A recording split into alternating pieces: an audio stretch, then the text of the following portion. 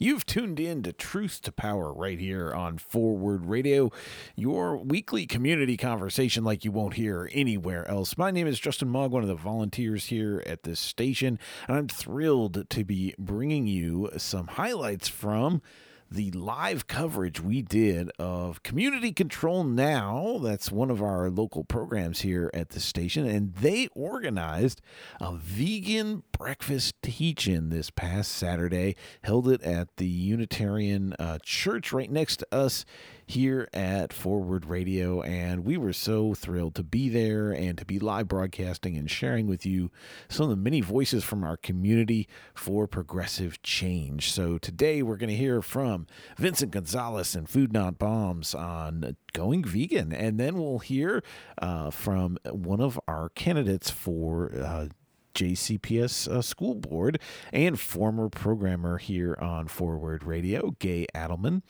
After that, we'll hear from a representative from the Socialist Party, and we will wrap it up with Change Today, Change Tomorrow. You won't want to miss. This is some great stuff here on the Truth to Power program here on Forward Radio.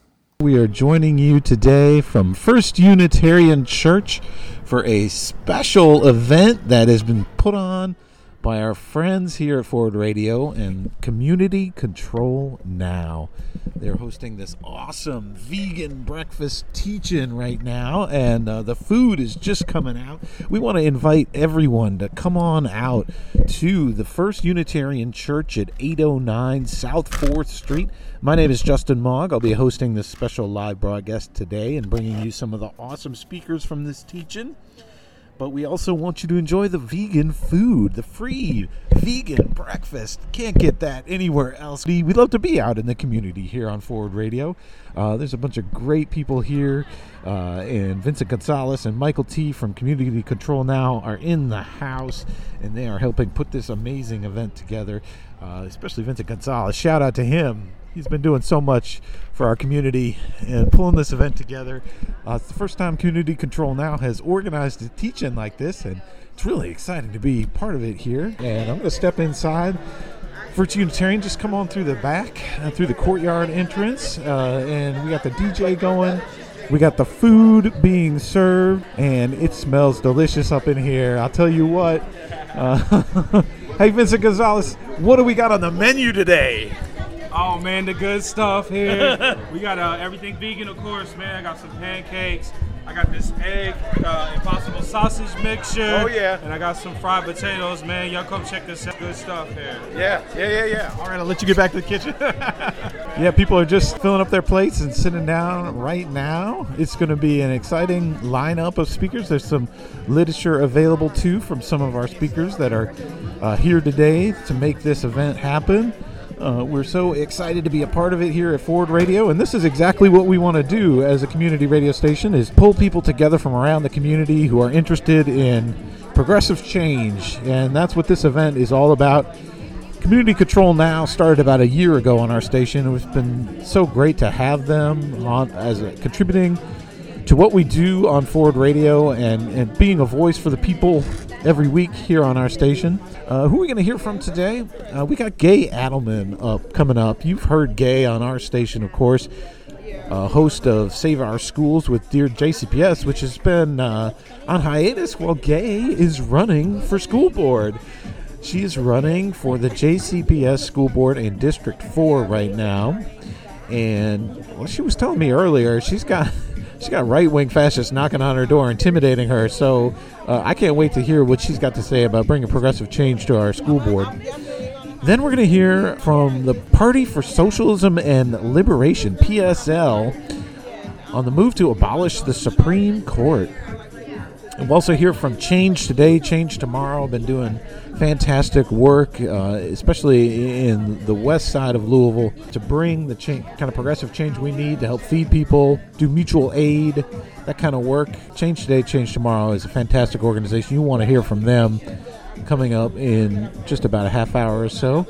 And enjoy this free vegan breakfast. Amanda Fuller's here. She's just loaded up her plate. What you got on there? I don't know, but it looks delicious. I got some potatoes. I got some fresh fruit. And I have some look like a vegan egg scramble of some kind. And looks delicious. So no actual eggs in there. I don't think so. That's what I'm told. Yeah, this is all vegan. This is so exciting. And so we're going to bring the music down and get our program going here at the Vegan Breakfast Teach-In here at First Unitarian Church. How we doing here? Hey, thanks for coming out, y'all. Yeah, woo. Yeah, it's good stuff here. My name is Vincent Gonzalez, Community Control Now, and glad that y'all came out here, put on for the community, eat some dope food. Hey, what's the food talking about? What's that egg sauce? Yeah, all right, yeah, let's go, snap. We'll talk about that apple cider. Okay, let's talk about that for a second here. So we just want to highlight different people in the community who are putting in the work, promises made. A lot of this came from the Breonna Taylor uprising. And yeah, absolutely. You know what I mean? This is like our version of keeping it going, and doing those things in the day-to-day. It's, going out in the streets, saying F12, that's one thing, but it's like the work that goes on beyond that, that's what we're really trying to do here. So hoping that we can get like a lot of really dope people in here, man. We learn from each other with everything. Real quick, like to do a quick little moment of silence, man, for all our people, man, freedom fighters who are no longer with us. Chris Wells, Travis McGee, just put on for a couple seconds, man. We want to keep persons who do this work in mind. What we think of that. Thank y'all. So this is a vegan event, so I'd be remiss if I didn't preach to y'all. Now the door's closed, so we got y'all locked in. But no, we want to talk about it, and my homie Alex was just going to put a little something on real quick about our experience with veganism. We was throwing down food, not bombs, and just looking at it, in today's political landscape. It's kind of thrown around like a football. People kind of use that term as, it's passe, but in a ethical framework of what it means to have compassion for other sentient beings. So just going to put on a little something that I wrote about it. So I was an off and on vegetarian vegan for like 10 years. Prior to this, watch some spooky Netflix documentary, get scared, you know what I mean? And then I'm like, I got to do something.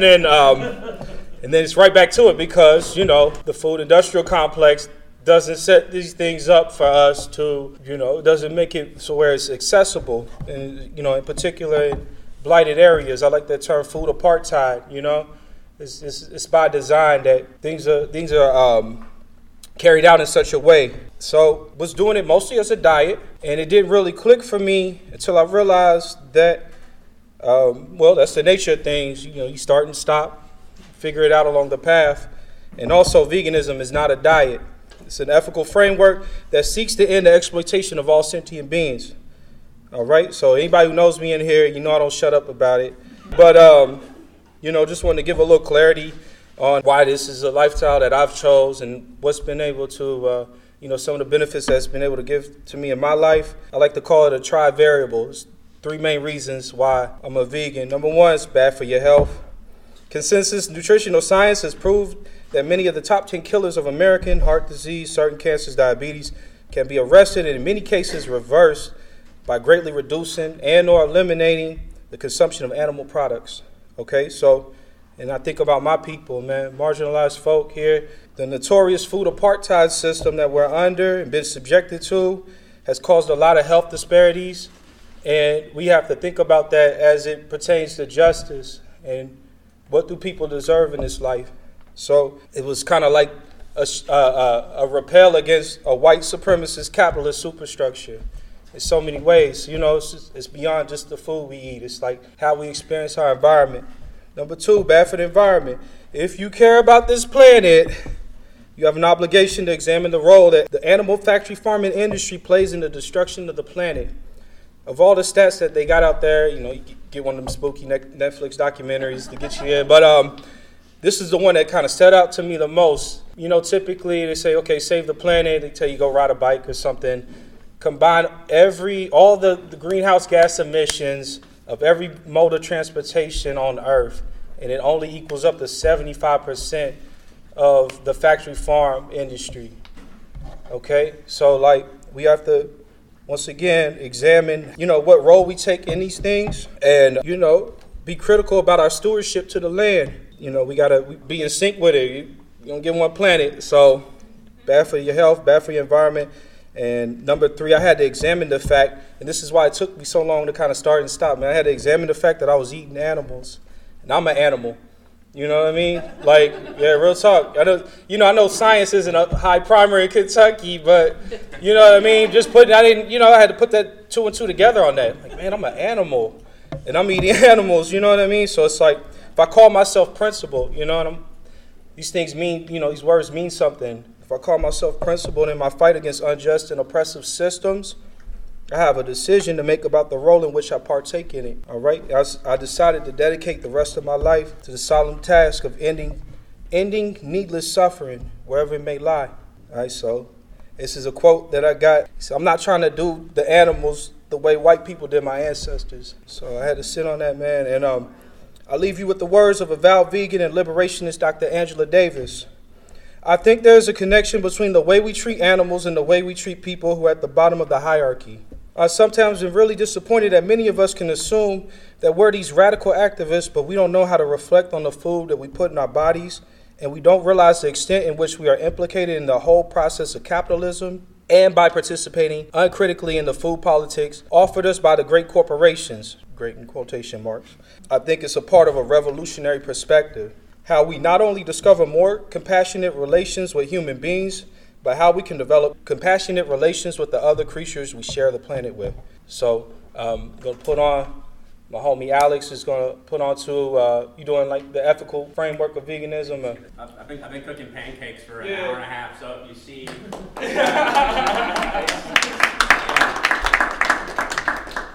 I'm not bragging. Yeah, but it is the longest I've ever cooked pancakes. So, well, thank you. And so, yeah, if you see, I'm typically not covered in pancake batter either. So, typically not. I'm just going to add on a little bit to what Ben said. I came to veganism as an anti-capitalist, and I see lots of different. I think I see some labor shirts out there. I think I see some different community shirts. I'm assuming a lot of people in this room are critical of capitalism, to say the least. So I came to veganism as an anti-capitalist, as someone who was thinking about human liberation movements. And for many years, I didn't think about the aspect of how we humans treat other animals. And it's interesting. I wanted to just talk a little bit about what Vince said about the word animal. Yes, human beings are in the animal family. We're mammals. We're related to lots of different animals that we see every day, right? Raccoons, squirrels, our dogs, our cats. We're in the same animal family. But we use that term, which I believe is an extremely socially constructed term, to define other individuals, because fellow animals are individuals, as having less moral relevance than humans. So I think it's a very anthropocentric viewpoint. And also, white nationalism and white supremacy movements have always defined certain groups of people as either animals or animal-like, whether it's LGBTQ plus people, women, disabled people, people of color, etc. They've all been defined as animal-like by white nationalists, white supremacists, and you hear it today. You hear people on AM talk radio are Trump supporters or Trump himself. They say the word, these thugs, these animals. So the term is still used to describe individuals, whether human or not, who have less moral relevance. And I think that's a key component of veganism. That's why I came to veganism.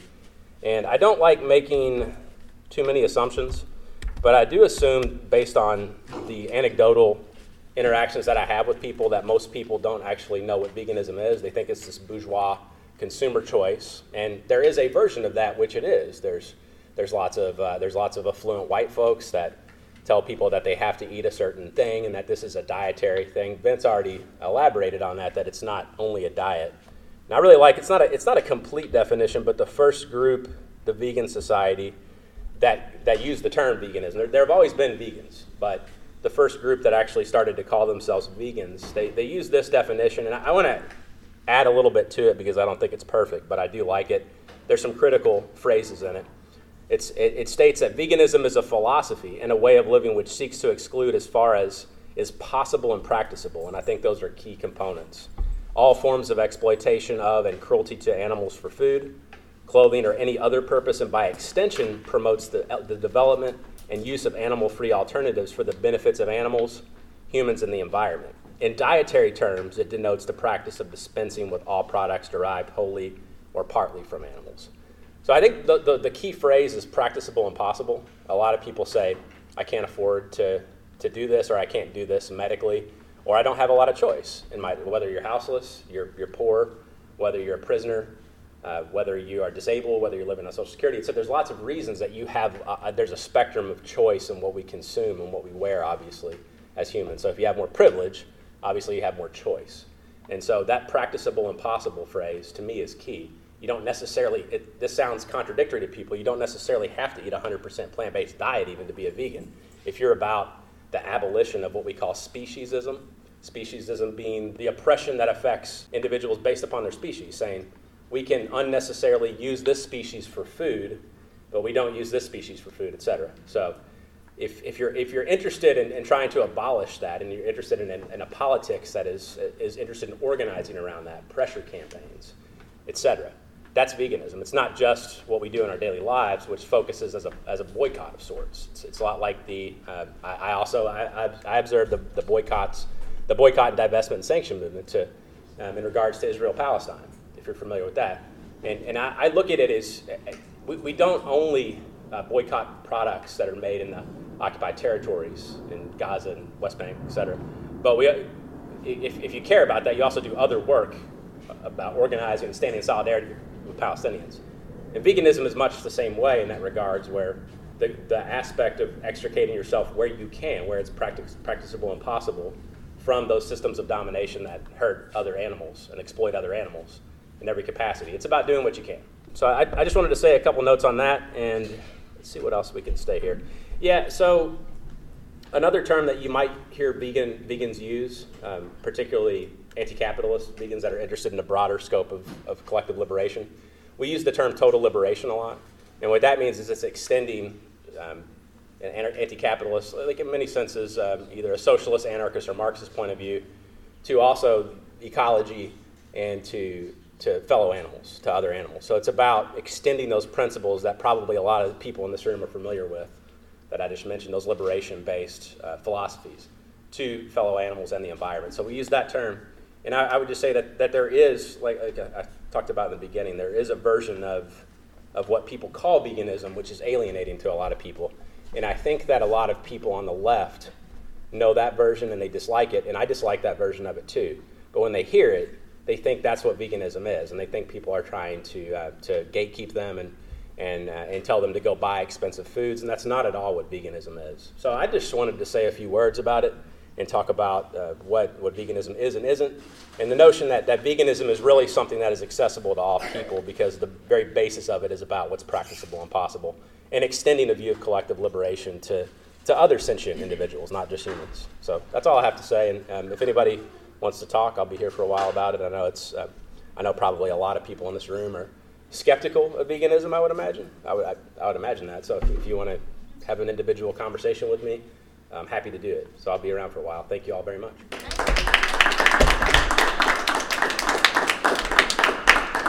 Because I have a lot to say, and it's really important, but what I'm going to try to do is talk a little bit about a lot of stuff, and if there's something in particular that resonates with you that you want to talk further, my card is all over the room. I am going to have to scoot out as soon as I get through talking, so I don't want anybody to think I'm being rude.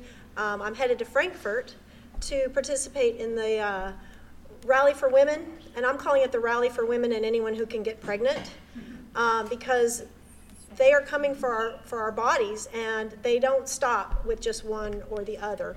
And so I'm a speaker there, and so I'm going to need to head out as soon as I get through talking. So I really do appreciate you, Vince, for inviting me. Everybody here that I've had a chance to talk with, thank you for your time and for sharing your concerns and your experiences with me.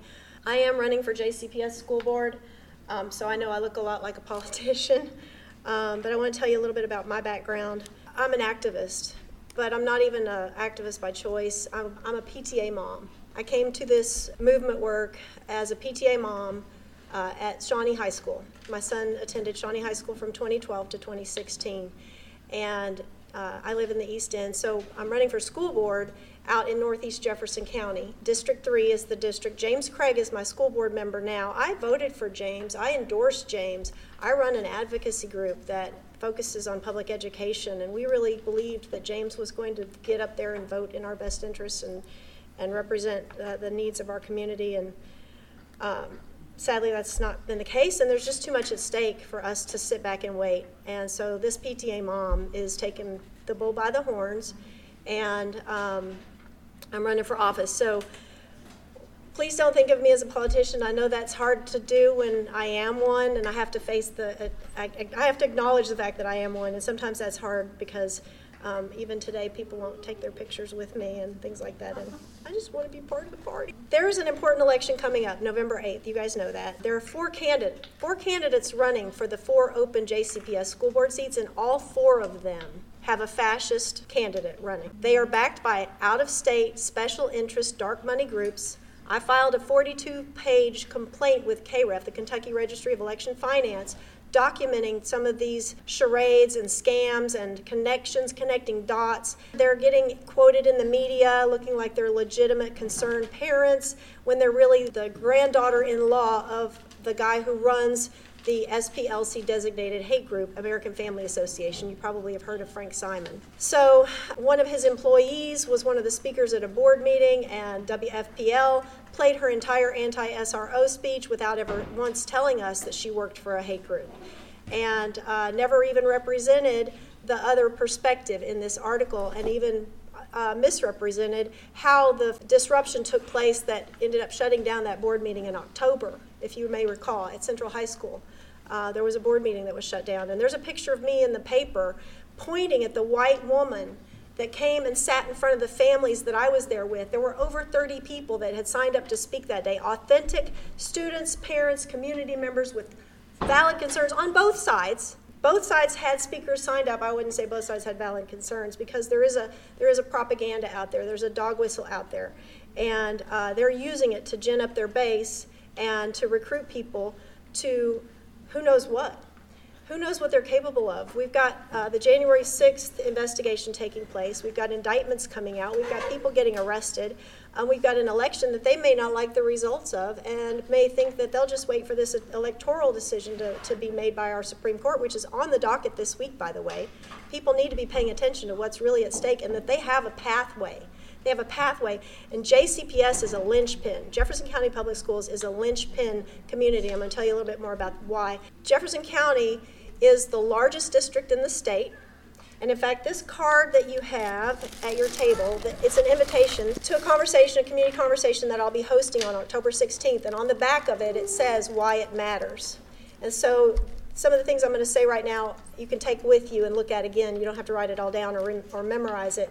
But Jefferson County is the largest district in the state. Kentucky is the largest state in the country that does not yet have charter schools, vouchers, and other predatory practices in place. We've managed to stave that off. It wasn't just good luck. It's been a lot of work. For the last 10 years, I've been a witness to and even a participant and sometimes an organizer and a leader in that work.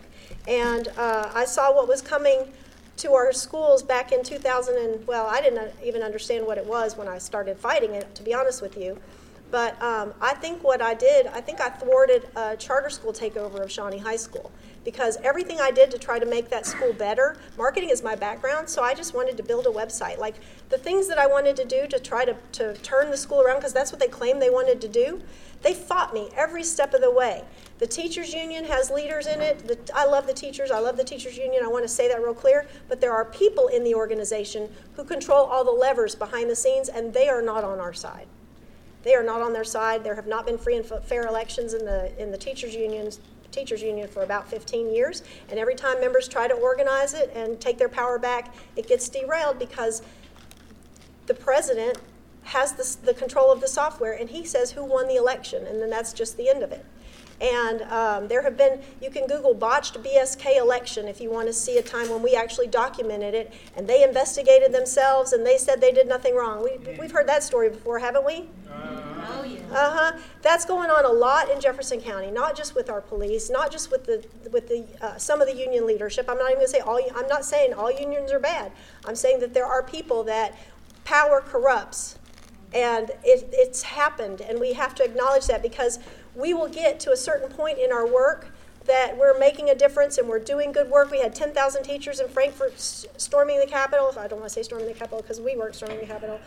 But it felt good. It felt good because we were exerting our constitutional rights to assemble. We were using our voices, and they shut us down. Not only did Governor Bevin shut us down, but the leadership in some of these organizations actually held a 45-minute press conference and told their members in the community not to listen to the rogue groups. Have any of you ever been called rogue? Sound familiar? Outside agitator. Yeah, all of that stuff. So, you're going to hear things about me. You're going to hear people that say, oh, gay's trouble, and gay, don't trust gay and whatever. Those are the people that I probably exposed for doing some things that they shouldn't have been doing. And so I ask you to just go to my website, follow some of the breadcrumbs that I've posted out there, because I keep receipts. I have so many receipts. And like I said, I filed that 42-page complaint. And they got 3 different, I guess they're all PACs. You guys know what a PAC is, right? Political Action Committee. The money that's being spent is dark money. The candidates themselves have to follow much stricter guidelines. And 3 different PACs were involved in the report that I turned in. 2 of them were with ties to fascists. And people don't like it when I use the word fascist. I think I'm safe in this room to use the word fascist because you all know that that's what this is. And but it hurts white people's feelings. So that's why my card, the host of my party actually had me take the word fascist off of my card and change it to right-wing extremist. So that's why it's a little soft. But I just want to make sure you know that there are 4 open seats. And so not just in my race, but in all 4 races, we have to make sure that we show up at the ballot box. And I do believe that word of mouth is possible. We still have more than 4 weeks to tell people what's at stake and who the dangers are and how to spot them and who they should vote for instead. And like I said, I think Louisville is the linchpin because we are the largest state in the district. If they've been coming for Kentucky for 10 years, more than that, really. They've been putting their people in place. Matt Bevin, his hedge fund partner, started Bluegrass Institute for Public Policy. They're still a think tank that chimes in every once in a while, and they're a hedge fund. We know how bad hedge funds are. So they're still here. They just get different people to represent them. They pay off different people. We were talking about how there are people that are taking money and they look like us and they get alongside us and we're running and doing all the things we need to do, and then not only do they bail on us, they do this, right? They trip us. They throw us under the bus. And we have to be able to avoid those situations in the future because there's too much at stake and we don't have the spare time and resources and all those things. So when it comes to votes at the board level, we usually have about a 4-3. When it comes to the important decisions, it's usually divided by race. It's usually the 3 black board members and Chris Kolb vote in one way, and the other 3 white members vote in the other. But that's been enough of a margin for us to keep our community safe when COVID was here and it really mattered, right? If any one of those 4 seats gets taken over, our margin will be gone. I'm the only candidate on the ballot that's running against an incumbent where I'm the progressive. In all 3 other races, the incumbent is the best choice. My race is the only race where the incumbent is bad news. He's already shown us that he will side with the fascists when they show up in numbers of 100 or more. And last I checked, there's more than 100 people in our district, 100 people of privilege, mostly white, who can just do whatever and come and demand that they don't want their children to wear masks. And even though they could get a note, they could simply get a note if they don't want their children to wear masks, but they want to take those masks away from everybody. And regardless of how you feel about masks, we have to err on the side of caution, especially for a population that is majority non-white. We have to listen to our families that are non-white. We can't let the white families just keep showing up and making all the demands, and then we give in to their. And I'm in Northeast Jefferson County. That's my district. So as you can imagine, the things I'm saying right now don't sell real well in my part of town. So again, that's why I need people to tell my story for me and get that word out, word of mouth. So on the back of the table, I have a sheet that I call my 10 Friends Challenge, because I don't have the dark money that they have. There's a group out of Texas that's endorsing the 4 extremist candidates. And then the teachers union that I already told you what's problematic about them, they're endorsing the incumbents in all 4 races, but they're spending 5 times more money on the white incumbents than they are the black incumbents. Why? How? Why is that not a big deal? Because the black incumbents generally tend to vote with us.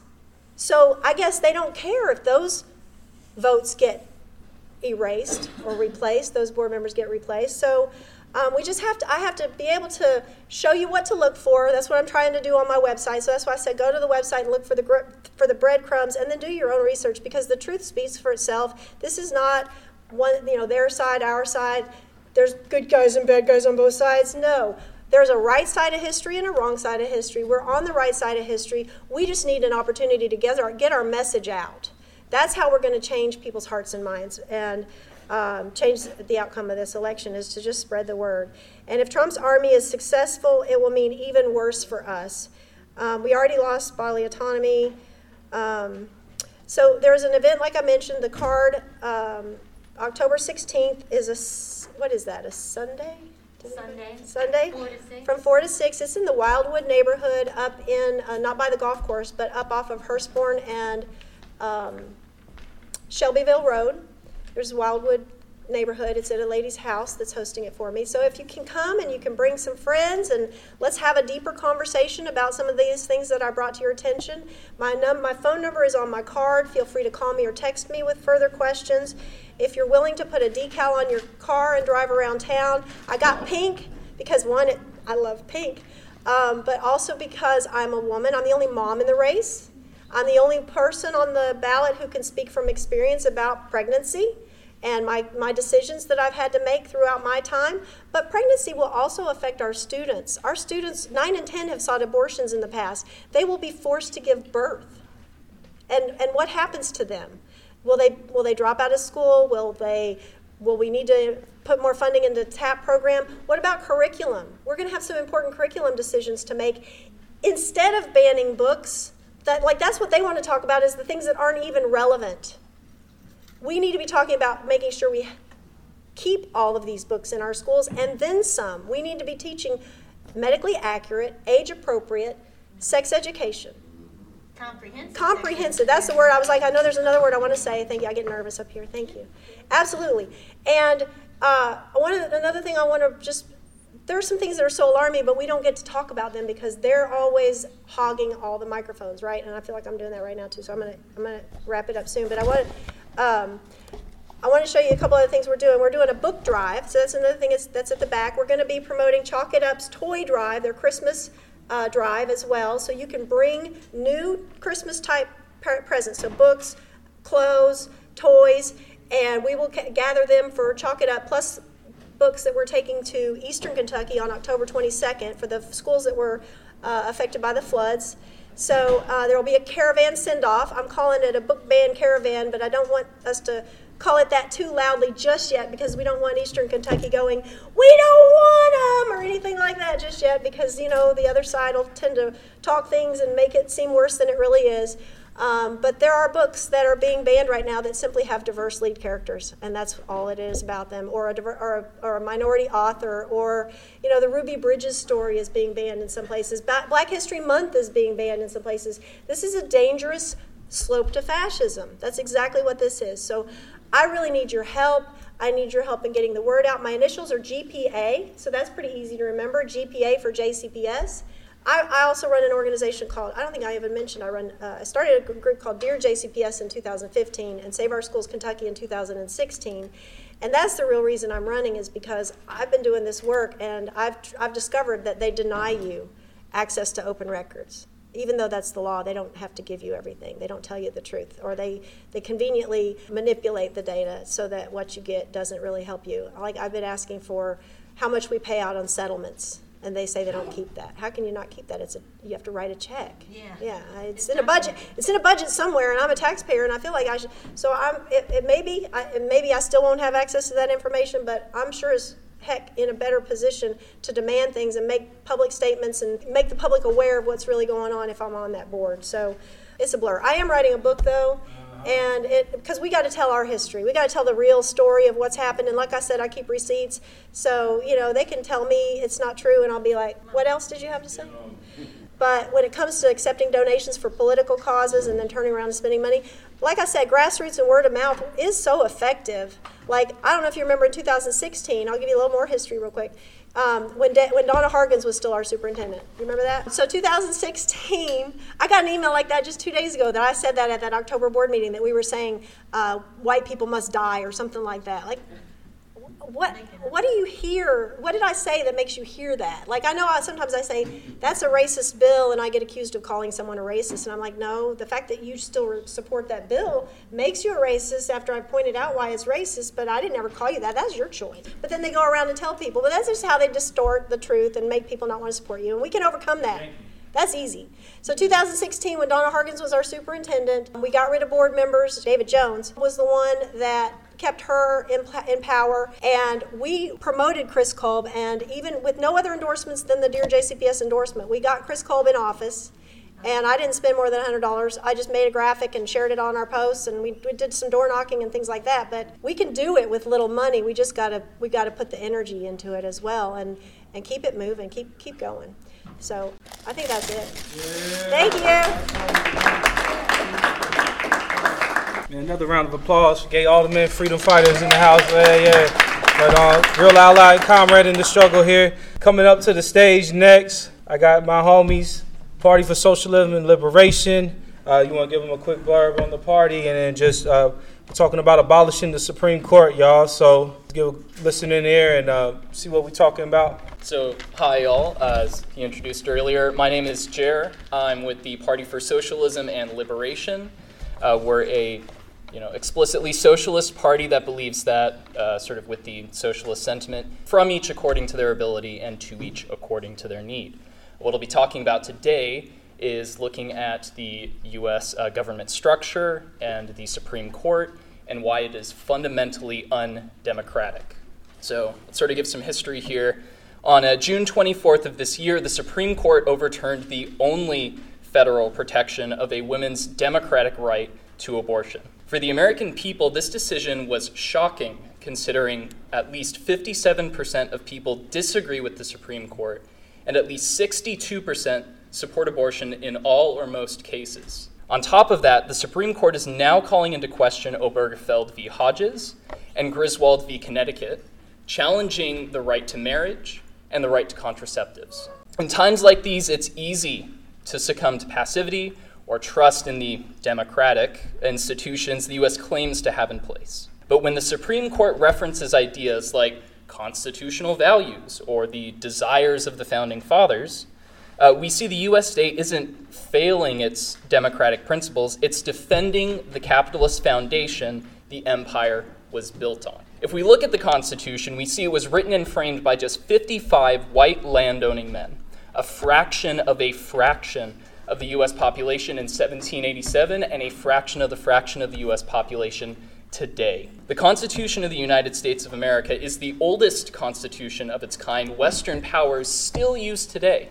This decrepit and dying document has been artificially kept alive by the dictatorship of the capitalist class.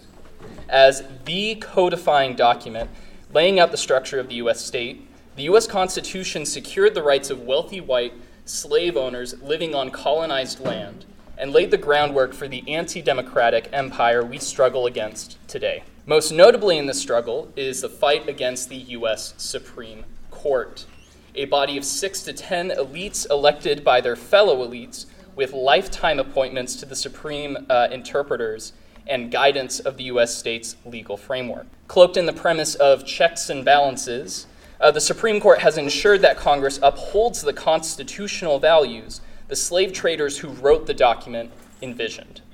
Throughout the U.S. state's history, the ruling class has fought to build a nation whose purpose is to protect the private property of wealthy elites. This began with the 3/5 Compromise and Article 1, Section 9's laissez-faire capitalist approach to the slave trade, limiting the taxation of the nation's most profitable industry at the time. Just 6 years after the Constitution's creation, Congress added the Fugitive Slave Clause in 1793 to further solidify the groundwork on which the empire of slavery would build its economy on. Of course, the empire wasn't able to build its slave economy without resistance from the people. With the rise of the American abolitionist movement in the mid-1800s, the slave-owning class needed assistance from the U.S. state to protect their class interests. This resulted in the Supreme Court's Dred Scott v. Sanford decision, the court's clearest ruling upholding the practice of slavery. In 1857, the Supreme Court ruled Dred Scott, a slave suing for his freedom, couldn't sue for his freedom because the U.S. state didn't consider him a citizen, but private property of another individual. He was not considered a citizen and therefore could not sue any court for his freedom. The decision went even further so as to assert that even free states must treat escaped slaves as private property and forcibly return escaped slaves to the people the U.S. state called owners, thus asserting slavery as the law of America. But despite the efforts of the slave-owning class, the abolitionist struggle continued to fight back with efforts like John Brown's armed uprising at Harper's Ferry in West Virginia. Following the election of Abraham Lincoln in 1860, the slave-owning class soon realized its effort to extend their control of the slaveocracy were doomed to fail. This ultimately led to the Civil War in 1861, where Southern states seceded from the Union and declared a new nation based on universal slavery. Following the defeat of the Confederacy and the passing of the 13th, 14th, and 15th Amendments, hopes for a new Reconstruction South, ensuring democracy and the economic well-being of millions of former slaves, began to emerge. The white ruling class had lost its monopoly on political power, and black political power began to make itself known. In Beaufort, South Carolina, a center of the plantation aristocracy, the mayor, the police force, and magistrates were all black in 1873. Bolivar County, Mississippi, and St. John the Baptist Parish in Louisiana were under total black control, and Little Rock City Council had an on and off black majority. However, these hopes were systematically destroyed by two developments. First, the explosion of U.S. capitalism, with powerful trusts and corporations emerging on the scene, and second, the Northern political establishment, anxious to absorb the recently defeated slaveocracy into their ranks, crushing the Reconstruction era in 1877 and ushering in an era of Jim Crow apartheid and KKK terror. And who do we have to thank in our government for this counter-revolutionary assault but the U.S. Supreme Court? By 1886, historian Howard Zinn, author of The People's History of the United States, writes the Supreme Court had accepted the argument that corporations were persons and their money and property were protected by the Due Process Clause of the 14th Amendment. In fact, between 1868 and 1912, the Supreme Court based 604 decisions on the 14th Amendment. Of those 604, 312 dealt with corporations. 312. In the mere 28 that dealt with the rights of African Americans, the Supreme Court ruled against the African American appellant in 22 cases. 22 of 28. That's 6 cases where the Supreme Court barely stepped up to defend the rights of black Americans. In 1896, the Supreme Court ruled that, in the case of Plessy v. Ferguson, that separate but equal facilities for black riders on railroad cars were legal. Jim Crow had gotten its legal stamp of approval. In 1944, as continues into the 20th century, the Supreme Court even ruled in the case of Korematsu versus the United States that it was the constitutional right for the U.S. president to sign an executive order rounding up 110,000 Americans and placing them in concentration camps. At this point, you're all probably asking yourselves, how is this possible? To answer this, we have to first remember what we said earlier about the Supreme Court. It's a body of elites elected by elites whose job is to ensure Congress upholds constitutional values, a document which doesn't even contain the word democracy. With constitutional values in mind, it comes as no surprise that the U.S.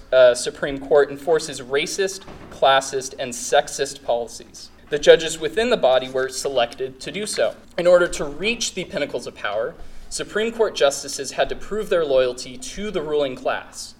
Most often, this means that their family and other ties to the ruling class must be extensive and tested. The first Chief Justice of the Supreme Court, John Jay, who was appointed by George Washington in 1789, demonstrated his allegiance to wealth and power by birth and marriage. Jay was related to some of the wealthiest families in the United States. He even believed that those who own the country ought to govern it. He was a strong advocate of strict property requirements for voting rights. After Jay retired, Washington then appointed John Rutledge from South Carolina. Rutledge was a delegate to the Constitutional Convention and was an adamant defender of slavery. His nomination was sort of turned down by the Senate, but he did serve a few months as Chief Justice. In the 20th century, returning to Franklin Roosevelt, he appointed Hugo Black as Supreme Court Justice. And let's learn a little bit about Hugo Black. In the 1920s, Black was a member of the KKK in Alabama. While he claimed that he was never an ideological adherent to the Klan, biographer Robert K. Newman notes that Black could not have had any illusions about the group he joined. Illegal Klan activities were part of daily life in Birmingham. The current Chief Justice, John G. Roberts, was appointed by George Bush in 2005, a Bush-type ideologue. He's on the record saying he's against women's reproductive rights, affirmative action, and voting civil rights. Referring to the Roe v. Wade decision of 1973 legalizing abortion, he said that it was wrongly decided and should be overruled. But what about the cases brought before the courts that sort of ruled in favor of the masses? What makes the Supreme Court hand down a progressive decision as it has done on occasion? The Supreme Court rules in favor of the people when the ruling class fears that it must make concessions in order to maintain its overall position of domination in society. It has made such concessions in the face of mass movements in the United States, as well as in response to revolutionary developments around the world. In 1954, the Brown v. Board of Education ruling abolished the Plessy v. Ferguson separate but equal ruling, ordering the desegregation of schools in Topeka, Kansas. At the time, civil rights organizing was picking up momentum when the Chinese Revolution was inspiring decolonization struggles around the world. The U.S. government feared losing more than just an end to separate but equal. But it wasn't the Supreme Court that dismantled the racist apartheid state that existed in the southern half of the United States. It was the explosion of the civil rights struggle, the largest mass movement in U.S. history, which led Congress to pass the 1964 Civil Rights Act and the 1965 Voters' Rights Act. The adoption of affirmative action as a mechanism to remedy centuries of discrimination came during the tenure of the racist Nixon administration, because that struggle continued to gain momentum in the streets and workplaces throughout the United States in the 1960s. It was the Supreme Court that began the process of undoing affirmative action with the 1978 Bakke decision, which claimed that white people were the victims of reverse discrimination. I know. When a previously all-white medical school allowed for even minimal guarantees of admissions for black students. The civil rights and black liberation movement had waned in the mid-1970s. Free from mass pressure, the Supreme Court not only attacked affirmative action, but also restored the racist death penalty in 1976. The effect of the mass movement on the court was evident when it came to abortion rights as well. The 1973 Roe v. Wade ruling guaranteed women the right to control their own bodies and was made by a 7-2 vote during the Nixon administration. It was the sweeping radicalization and mass protest of the grassroots that made it possible. Notably, the Chief Justice at the time was a conservative Nixon appointee, Warren Burger. Every election year, many people sort of weigh in the possibility of what kind of Supreme Court justice a candidate might nominate if they had the chance. Really, the power of the president in making lifetime appointments to the most undemocratic body in U.S. politics becomes a key component of the lesser of two evils argument that social democrats use to corral voters into the Democratic Party. So what can we do to fight against the Supreme Court's ruling? What is to be done? Namely, abolish capitalism. No mode of production based on extreme inequality and exploitation would be able to last long if it did not have ruling class or ruling institutions, political systems, ideas, traditions, and so on, that protected and rationalized those economic processes. The ruling class does not just get to extract wealth, it also has to find stable ways to rule. Forms of patriarchy operate powerfully at the base of capitalism, and how the system produces and reproduces itself on a daily basis. It also is a cornerstone at the superstructural level, and in particular as a central element of the reactionary agenda.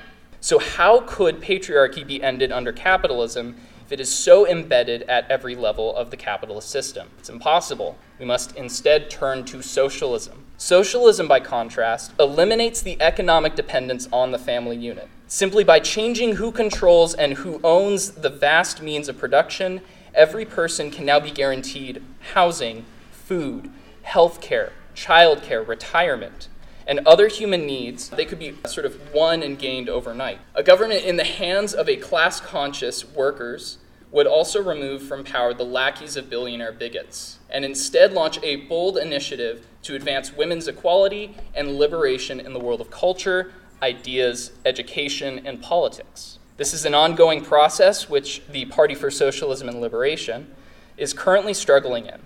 In Louisville right now, we're gathering signatures for a petition with 6 demands.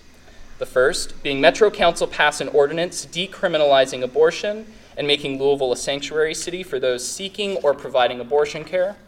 The second is that Metro Council direct LMPD and all other legal entities to refuse to comply with or enforce any laws that would detain, arrest, fine, sanction, punish, or constrain those seeking to provide abortion care. The third is that Metro Council fund the out-of-state travel for those seeking abortion care by establishing a renewable pool of funding. The fourth is that Metro Council ensures access to sexual and reproductive health care, including but not limited to education, prenatal care, free contraception, miscarriage management, IVF and IUI services, and STI testing and treatment. The fifth is that County Attorney Mike O'Connell refused to prosecute anyone for providing or receiving abortion care.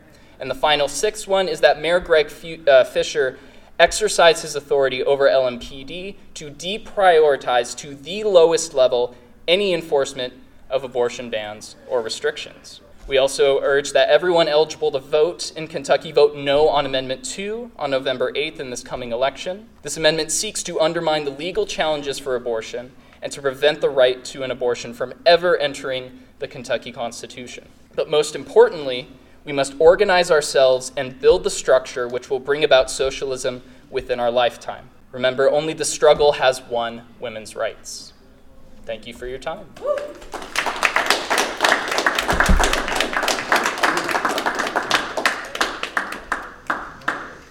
All right, my name is Taylor Ryan. I know we only got 10 minutes left. I am the executive director and founder of Change Today, Change Tomorrow. Change Today, Change Tomorrow was founded in 2019 with my baby on my hip. We was out here young and getting it. We didn't really have ish. So pretty much, poor black woman made something out of nothing. I have 2 master's degrees and nobody wanted to pay me more than $12 an hour for my great ideas. And so I was like, let me just see if I could start something somewhere else. And I started something on my own. It's called Change Today, Change Tomorrow. It actually stems from a class from my second master's program where we had to make a nonprofit, a fake nonprofit. And so I pretty much had the entire layout. I had a website already. And I was like, let me just see if I can make something out of this. So here we are today, 3.5 years later, and still broke, okay? Let's talk about it, how they keep giving all the other nonprofits all the money.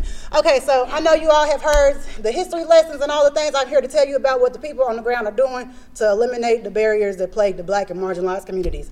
So our mission is we are devoted to eradicating the barriers that plague the marginalized and black communities, specifically in food justice and public health. That allows us to shapeshift to the community's needs because we're not one nonprofit who does one thing and that's all we do and we just do it that one time of the year. No, we at work every day, except for Friday. We do not work Fridays, period. So Monday through Thursday, I'm at 902 South 15th Street. This is 15th and Breckenridge, 2 blocks in front of St. Stephen's. If you're black, if you're white, it's down the street from Brown-Forman. Everybody got the picture idea in their head now? You know where we are. All right. So we got 10 different programs that we do throughout the year. Most of them are quarterly programs. We have a community baby shower. We do HIV and AIDS awareness. We have a Black Trans Fund. Every Thursday we downtown feeding the unhoused, a hot meal, cold meal, snack, and a bag of toiletries. It's our longest running program. Vincent said he used to help us with the truck. I don't remember because I don't do it all now. We got staff and volunteers and stuff. Yeah, so we have a large partnership with the LRCC. We are down there every week, every Thursday evening between 4 and 7 p.m. We go downtown, serve 3 different sites, up to about 200 people in the summer, 100 people outside of the summer. So as you all know, we can't just keep dropping people off stuff and resources. So we have a long tier goal plan from one is direct service. That's what we're doing right now, dropping shit off to people. Hey, what you need? All right, we got what you need. If we don't have what you need, we're gonna get you connected to somebody else who can do that.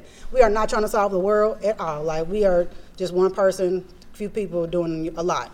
We have a really small budget and we're making a large impact. And so we ain't gonna make a new program just because you have a need, but we're gonna connect you with somebody else who can fulfill that need. Our largest program, most popular program is called Feed the West. It is not ran at Black Market. It is a Change Today, Change Tomorrow program. We run it Monday through Thursday. Monday through Wednesday, it is a delivery program. So we have a large partnership with Trader Joe's.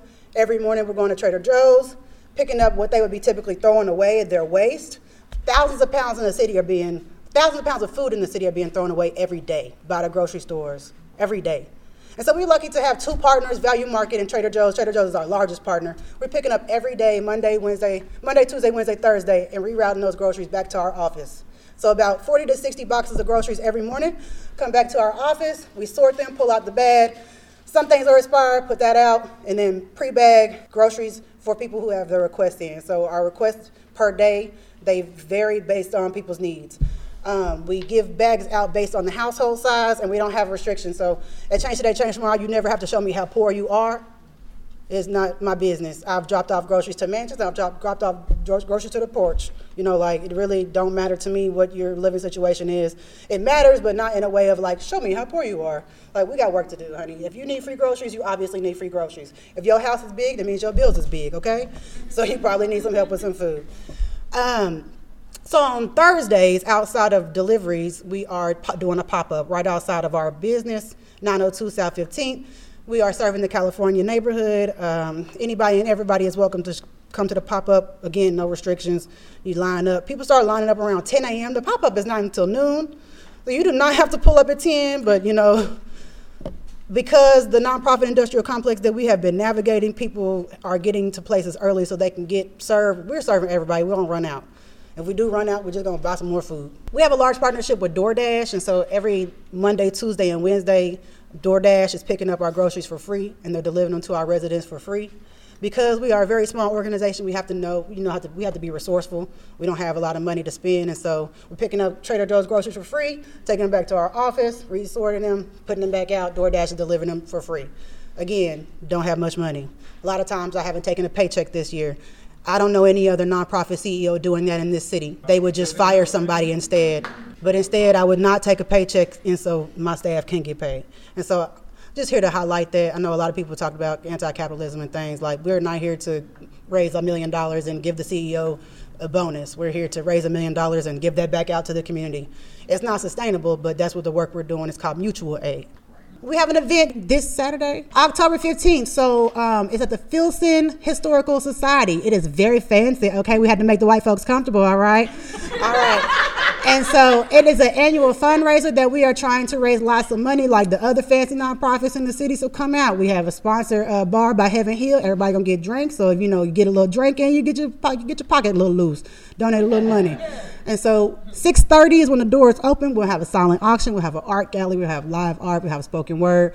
It'll be an all-around, dope evening. 2 free cocktails, appetizers, dinner. That is on October 15th, 6:30 at the Filson. We're doing a lot of work with no money. So donate. If you donate to the larger organizations, make sure you donate to the smaller organizations. We're serving 300 people per week. There's a lot of people that's getting $1 million that are not serving 300 people per week. That's all I need to say. Taylor Ryan. And that's all the time we have for today here on Truth to Power. You've been listening to our live coverage of the Community Control Now Vegan Breakfast Teach-In that was held on October 8th. Hope you enjoyed it. We look forward to being back in your ears again in 1 week's time. Be well.